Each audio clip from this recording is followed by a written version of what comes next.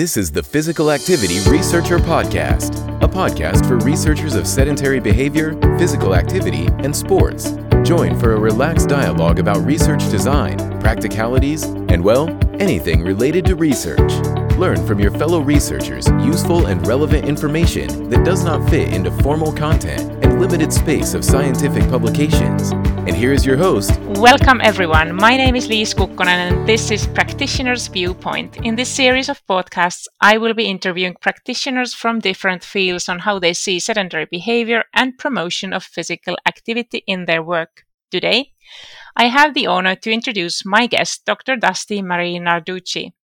Dr. Narducci completed her family medicine residency at Houston Methodist Hospital and sports medicine fellowship at the Mayo Clinic. She is the only sports medicine physician in the United States with her certification of added qualification in primary care sports medicine in addition to her certification as an eating disorders specialist. Dr. Narducci also completed a fellowship at the University of Chapel Hill which focused on faculty development. Her current roles include being a team physician for University of South Florida and St. Leo University in Tampa, Florida. As an assistant professor, she is a leader in academic medicine. Given her eating disorder and sports medicine specialty, she is a huge fan of educating all on the power of physical and psychological strength for gaining better long-term health. So, ladies and gentlemen, I am happy to introduce Dr. Dusty Marie Narducci. Welcome. Thank you so much for having me. Remind me one more time how to pronounce your name. Liis, right? Liis, yeah. Liis. Yeah. It is an absolute pleasure. I'm a big fan of your podcast. And thank you. I'm so glad that you are on this podcast. And just to start off, let's start with your professional background. How or why did you get interested in medicine and what is your story? So honestly, as a young girl, I was definitely more focused on being an athlete. I really didn't understand my love for science or what I was going to do with it just yet. It really wasn't until college that I kind of understood what I was capable of as at an academic level. I knew I wanted to do something with medical, something with nutrition, fitness, and mental health. But after that, I was absolutely clueless. So around 15, I started working, and I'd say my childhood really wasn't ideal, but a very blessed with opportunity. And I actually started working at Hooters. I don't know if you're familiar with that is, the orange shorts. I think I know. Yeah. And I did a lot of fitness modeling, and I was just very into kind of that world through college. And previously, I would have never talked about that because there's just such a stigma. And now I think I've really just taken ownership of that, and it makes me what's different from other doctors sometimes. It makes me genuine. It helps me share a story. What was your sport? Were you in athletics or what was your discipline? Yeah, I was a big softball player and also cross country, soccer. Honestly, anything I could get my hands on, I would play. You couldn't stop me. I was just like, I'll learn how to do this one. Was I good? Absolutely not. But I tried. But I played at a pretty good level. So it was amazing. From individual sports to team sports, I can't say enough good things about sports. But it wasn't really until college that I had a few wonderful professors. And those are really the people that drove me into medicine. I didn't really think I could do the doctor thing and go to medical school. And they just kept pushing me, and also amazing support systems. So that, in addition to proving those wrong, definitely is kind of what got me to get that MD at the end of my name. But I'm originally from Florida. During training, I've lived everywhere from St. Martin to New York to Baltimore, Texas. Finally made it back to Florida for my first big girl job. And I'm now the sports medicine doctor at USF and St. Leo University. And I knew that I wanted to pursue sports medicine, but it wasn't until I was kind of in the field for a little bit and seeing the athletes that I realized how prevalent eating disorders were and what bad information we had about fitness and nutrition.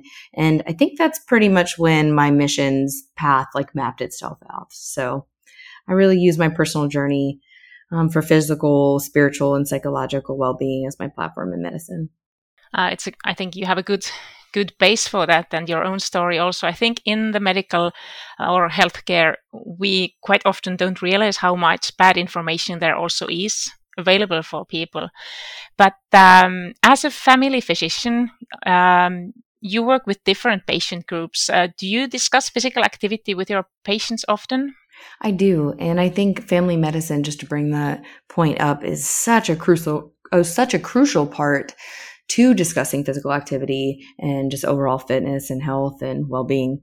But I do consider that discussion really must be done in a personal manner.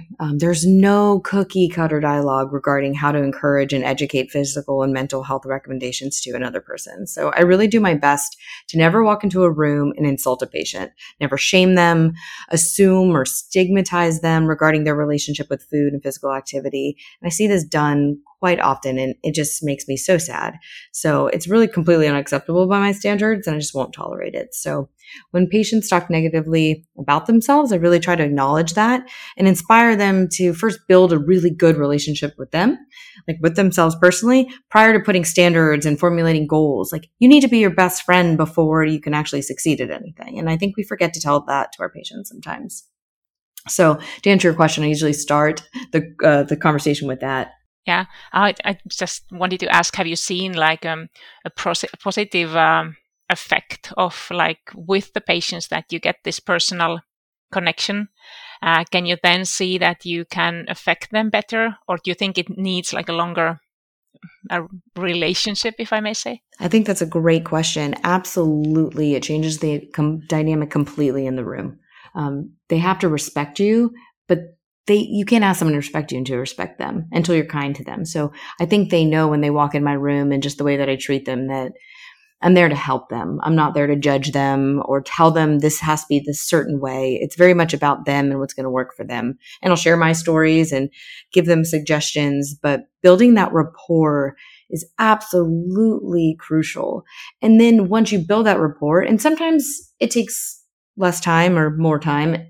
I think at this point, I'm a little bit better at it than I was 5 or 6 years ago. But once you do that, then you really can kind of create behavioral change in your patients. We don't get taught that in medicine school, though, in medical school at all. I've definitely heard that before from other guests also, and especially physicians who are practicing that, to kind of get to the values of your patient and to see what's driving them is crucial to get the results when we're talking about behavioral change. Absolutely. I always ask myself, who am I to walk into a room and assume that someone wants to hear that they should be more physically active, especially when I know nothing about what motivates them, who they are, where their barriers are. I mean, to be successful, the receiver needs to want to receive the message, right? And it's really the foundation to any dialogue in any relationship. Trust me, I've been through enough relationships at this point that I'm trying to use those skills everywhere. But sometimes I think we forget to practice respect, like show empathy, exhibit kindness. Like I really try and live by those standards. So I guess you partly already answered to my next question, but what is your professional philosophy when it comes to preventing diseases that might be related to unhealthy lifestyle? How do you think we should, how should we, I don't know if solve the problem is really a right way of putting it, but I think you know what I mean, like on a bigger scale, or is it always like an individual, maybe issue to solve, or that like in a bigger scale, should we do something in the society in a different way? I think that's an amazing question. I mean, first about my professional philosophy, like as a physician, I'm really looked at for advice, and not only that, but also as an example. So I really take that to heart. And it's taken me a really long time to optimize my personal, physical, and mental health. So sharing my lessons, both good and bad, is really how I try to guide my patients. My journey continues every day. Trust me, I do not have it completely figured out, but self-reflection is definitely important. So I really believe that physical movement is about being active. It shouldn't be focused on losing weight or looking any particular way. You know, this is because fitness feels so good in so many other ways, and it has so many other benefits that are positive for our mind, our body, and our soul. And when you use something like weight loss to kind of drive this, we really lose sight of the real mission.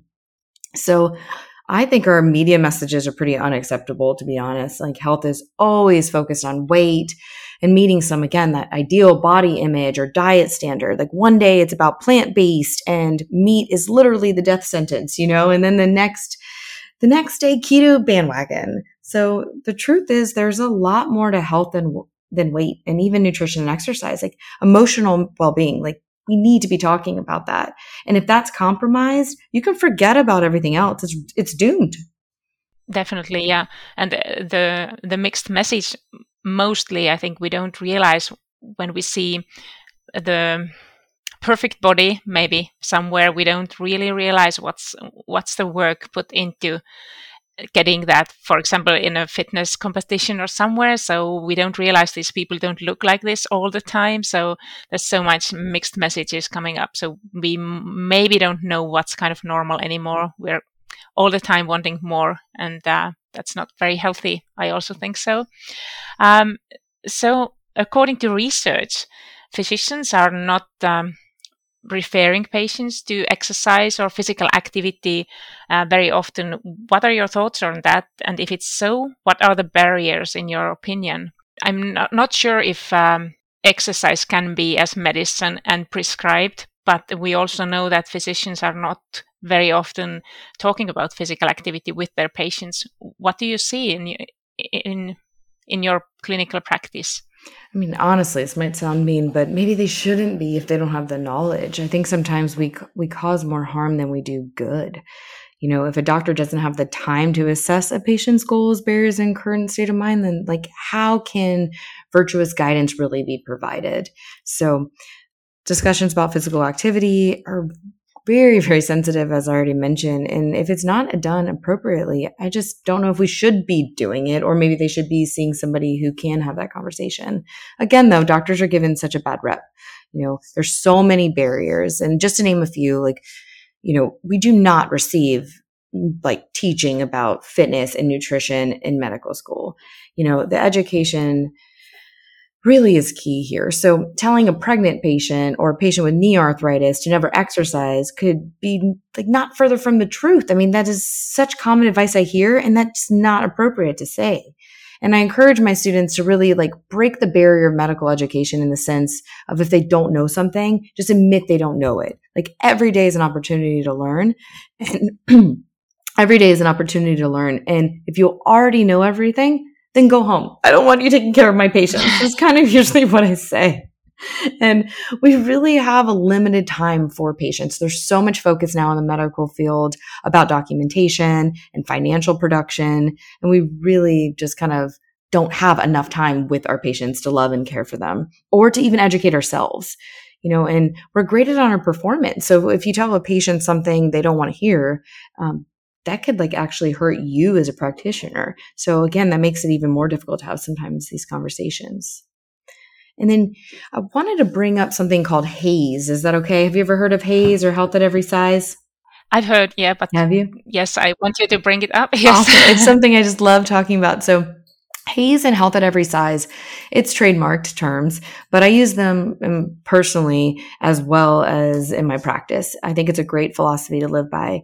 You know, the terms were trademarked by the Association for Size, Diversity, and Health, which is an organization that really promotes taking a non-diet approach to wellness. And our literature says it, simply put, like, diets and unhealthful exercise simply don't work, and they're not sustainable, like, done. And we need to get that message out. And as you said, yeah, we don't realize what goes into those competitions. You know, we don't realize what goes into looking a certain way. I've lived it, and now I take care of those people.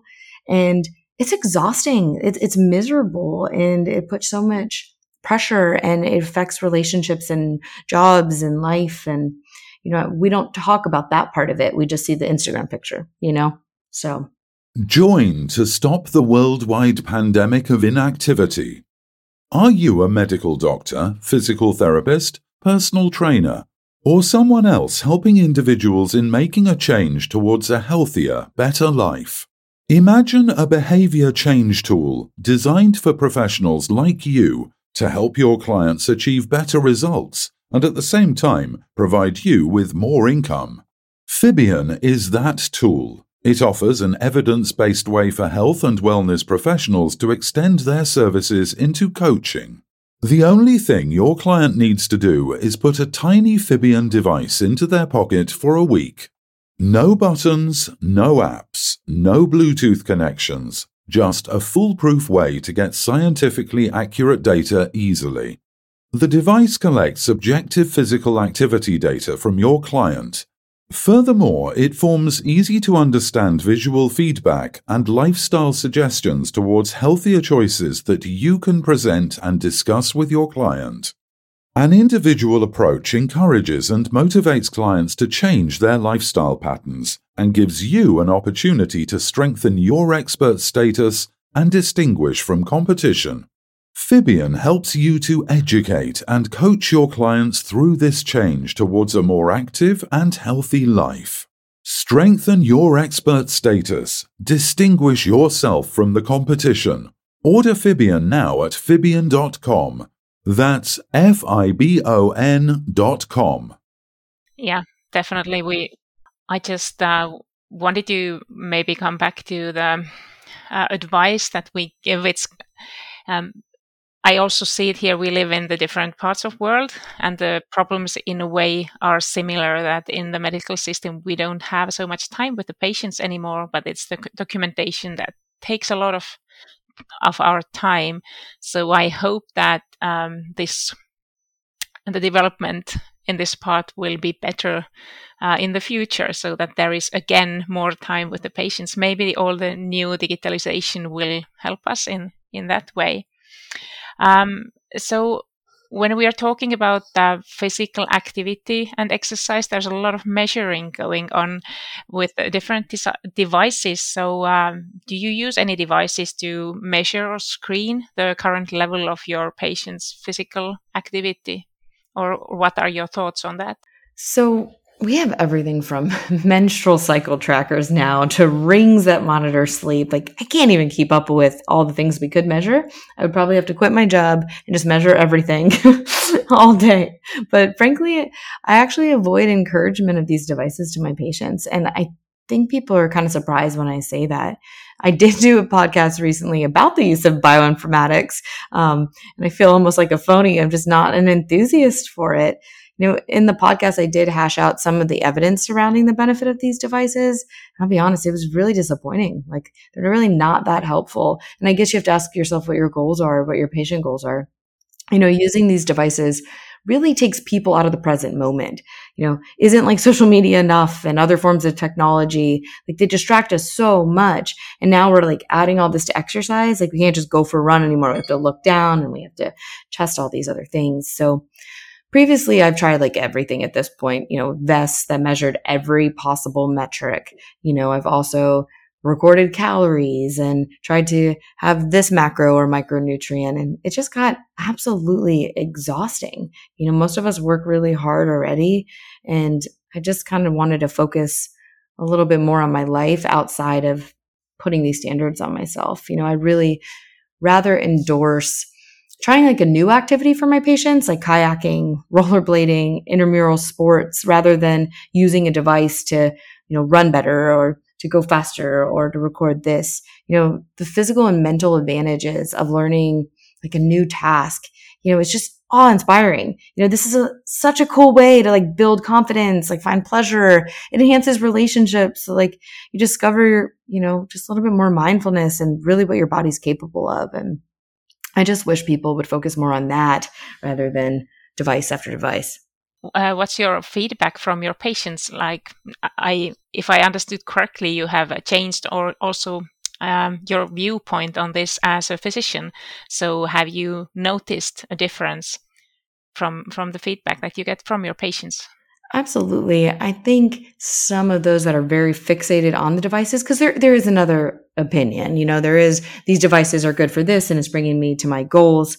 But it is quite sad because, you know, I don't really emulate sometimes those patients and their life and how fixated they are on those things. And you will see they're very controlled, very exhausted in the rest of their life. And until they see that that is kind of a barrier, it's almost impossible to get to them. They're very fixated on the numbers, very analytical, and you can break them or you can't. And I think when they see that I'm happy, but I'm still able to meet really incredible fitness goals, it almost is living by example. So then they start to listen to me a little bit more. But most people appreciate that. I think everybody in society wants to just kind of take a breather for a second, get a free pass from a physician rather than being told what you have to do next or what test you have to do here, so I don't know. I think it's taken well. According to our customer research, patients really want to be heard, and also they want you to follow up on them, how they're doing. I think that's the message that we get here from our clients or patients. So, anyways, if in your opinion, what feedback can clinicians give to their clients? How do you give feedback to the people that come to your practice, and if or when you want to give some feedback about physical activity or the lifestyle matters? I think everybody gives different types of feedback, and you just have to find what works for you. But fitness, I really try to promote to my patients to really not focus on the metrics, the measures, like enhance that mind-body connection rather than promoting a disconnection. Support positive feelings, not pain or dread. Rejuvenate the body rather than like drain it. I have a few things I kind of go through, and it's like my advice for clients to assist them in like keeping that fitness healthy and not pathological. And it's exercise because you want to, not because you feel like you have to. Like right there, key message. If you don't want to do this, it's not going to work. It'll work for a little bit, but you're not going to stick with it. And only do activities that you enjoy. It's okay. It's not a punishment. I feel like that's the biggest misconception. Well, I don't like running. Okay, then don't run. And they're like, really? I'm like, yes, they'll find a different type of cardio, or we can get into HIIT training or weightlifting, things like that. And really add variety, stop with the ruts or only doing one sport. That's how we get overuse injuries and really just get bored. And something that I've always wanted to just kind of promote is travel and leisure exercise. Some people just go away and they're like, I'm never going to exercise. This is my vacation. Where I kind of taken it at a different level. I up my exercise or my fitness when I'm on vacation and use it as part of my vacation. Like, let me go run up these stairs of this amazing monument, 5 times. And that's my exercise for the day. And then learn the history, or go climb a mountain somewhere, or, run and see the city instead of taking a tram, something like that. And don't continue activity if there's pain, fatigue, injury. Like, you got to stop when your body's telling you to stop, and make sure to fuel it appropriately. Obviously with the eating disorder specialty, like that's such a huge platform for me. And understand your motives for exercise, be honest with yourself, respect your body, and remove all concepts if possible of fat, calories, size, things like that, and just use nice language. But that's, to answer your question, usually the feedback I give. So I personally find it quite difficult actually to, when we are talking to patients about the motivations of exercise. And sometimes it is easy to take this up, but we have been talking now about physically inactive people or clients. But when we come to the other end of the spectrum, and there is these patients that are maybe a bit too active, I personally feel it's quite difficult to get behind the thoughts. And I feel, as a professional, I feel it a quite challenging topic. How do you, how do you go about with that? Do you think that you can recognize the patients that might actually do too much exercise?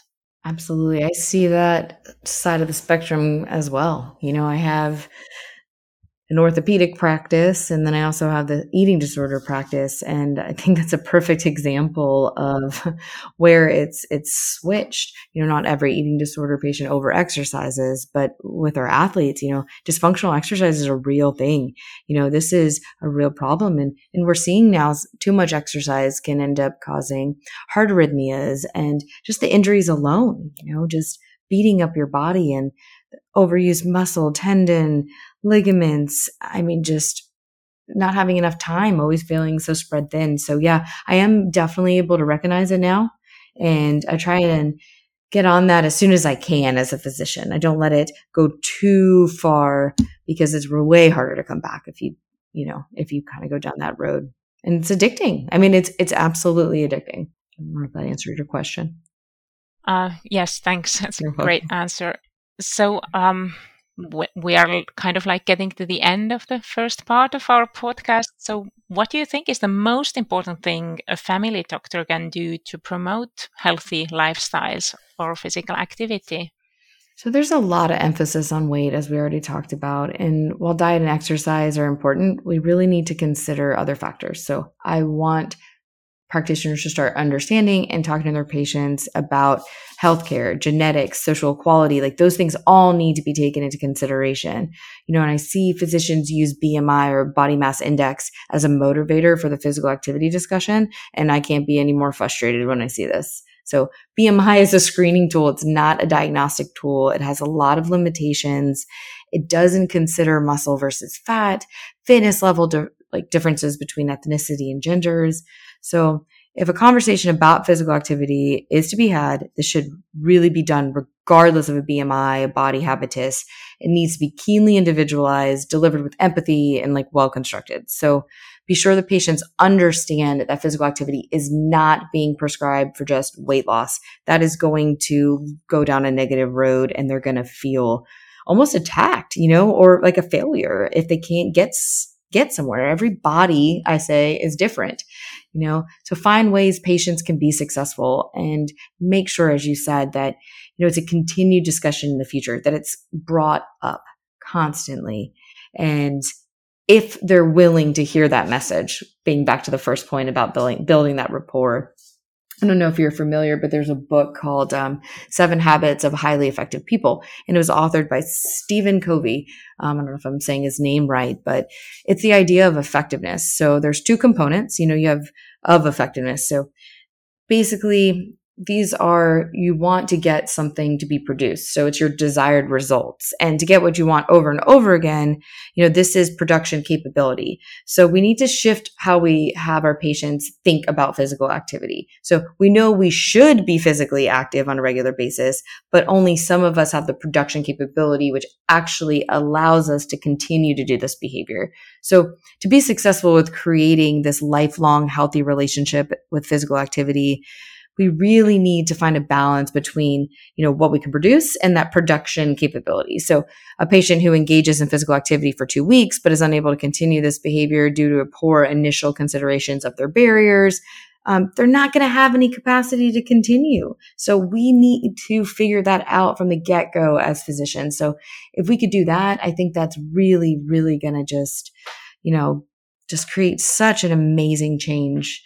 And neglecting one aspect of production sustainability will lead to failed production as a whole. So we can't miss all those points. The idea of effectiveness is pretty immense, but it can help our patients, and it's really like a force to be reckoned with. So I've heard about the book. I haven't read it myself, but so what makes it a difference in between people or persons, that some people have the capability of being productive, this capability is higher than the others? How do you what's the theory in the book? I got really interested now. So if you and I can figure that out, we can just run away and make a lot of podcasts for a living. I'd love that. But they don't really give such a great answer, and it's an amazing book, don't get me wrong. I absolutely love the book. I've read it 5 times, probably even more than that. But I think it's taking that step back and understanding your values in life, understanding your principles, and then having that paradigm switch in your brain. So these are the things that are important to me, and this is how I'm going to get them done, and these are the barriers I'm going to have, and then you'll get that production capacity. I think we forget all the steps A and B before we try and get to C.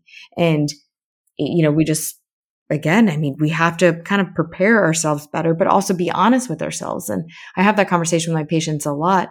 Well, I know I should do this. Well, should you actually go running? And they look at me like, well, every other doctor tells me I should be doing this. I was like, well, are you going to be miserable doing it? Do you like doing it? Well, no. Okay. Well, what would you want to do every day? What is possible in your schedule with 3 kids and a job, and is it hanging out with a girlfriend and walking? Is it playing a team sports, and having your your son there? All those questions are just so important. And I really think that then leads to something that can be done every day. And it's a good, healthy relationship. And it is easier to make changes if you know, if you know your values, then it's much easier, because we have so many choices every day we can do, and then we can maybe choose what's really important for us. I think it's great what you said, that as a physician or a healthcare professional, we really need to know if people are wanting or ready to hear what we have to say, and we have to really listen and be there for our patients. I know that you are also you have podcasts that you are attending, or how do you say it? I think attending is perfect. Okay, fine. Yeah. So where else can our listeners find you or reach you, and what are the podcasts that you are attending? So one of the ones I work for the most often is EM:RAP. They have a new section. So EM:RAP was originally developed for emergency medicine. And then they had a spin-off called Right on Prime. And Right on Prime is more for your primary care physicians. So for internal medicine, family medicine, really kind of focusing on what we're talking about now. And it has just been extraordinary to work with that company. I can't say enough about them. Been working with them for a few years, and definitely kind of became their sports medicine, eating disorder girl, and, just getting the message out there about physical activity, well-being. They recently just asked me to do a podcast about such an interesting topic about how religious and cultural change, like beliefs, kind of affect sports. We did a sports medicine COVID episode. So also AMSSM, which is American Medical Society of Sports Medicine, and British Journal of Sports Medicine. So I work with some of them. Great. And you also have a website. I do. My website is docdusty.com. It's more focused on eating disorders. It's definitely kind of a road to recovery website, a little bit of information. I wish I could just play on that all day long and podcast with you, because it's just such a joy. It doesn't pay the bills, but love it. So we are going to have a little break now. Thank you, Dr. Narducci, and all our listeners. We'll be back soon for the second part of our podcast. And in the second part, we'll discuss eating disorders, how to recognize them, what could be done to prevent eating disorders, and how to act if someone close to you is having a problem with eating. So thank you, Dusty, and thank you to all our listeners. Thanks for joining us this week on Physical Activity Researcher Podcast. If you like the show, make sure you never miss an episode by subscribing or following the show on Twitter. This podcast is made possible by listeners like you. Thank you for your support. If you found value in the show, we would really appreciate a rating on Apple Podcast or whichever app you're using. Or if you would, in a real old school way, simply tell a friend about the show. It would be a great help for us. We have a fantastic lineup of guests for forthcoming episodes, so be sure to tune in. Thank you all for your support and have a great day.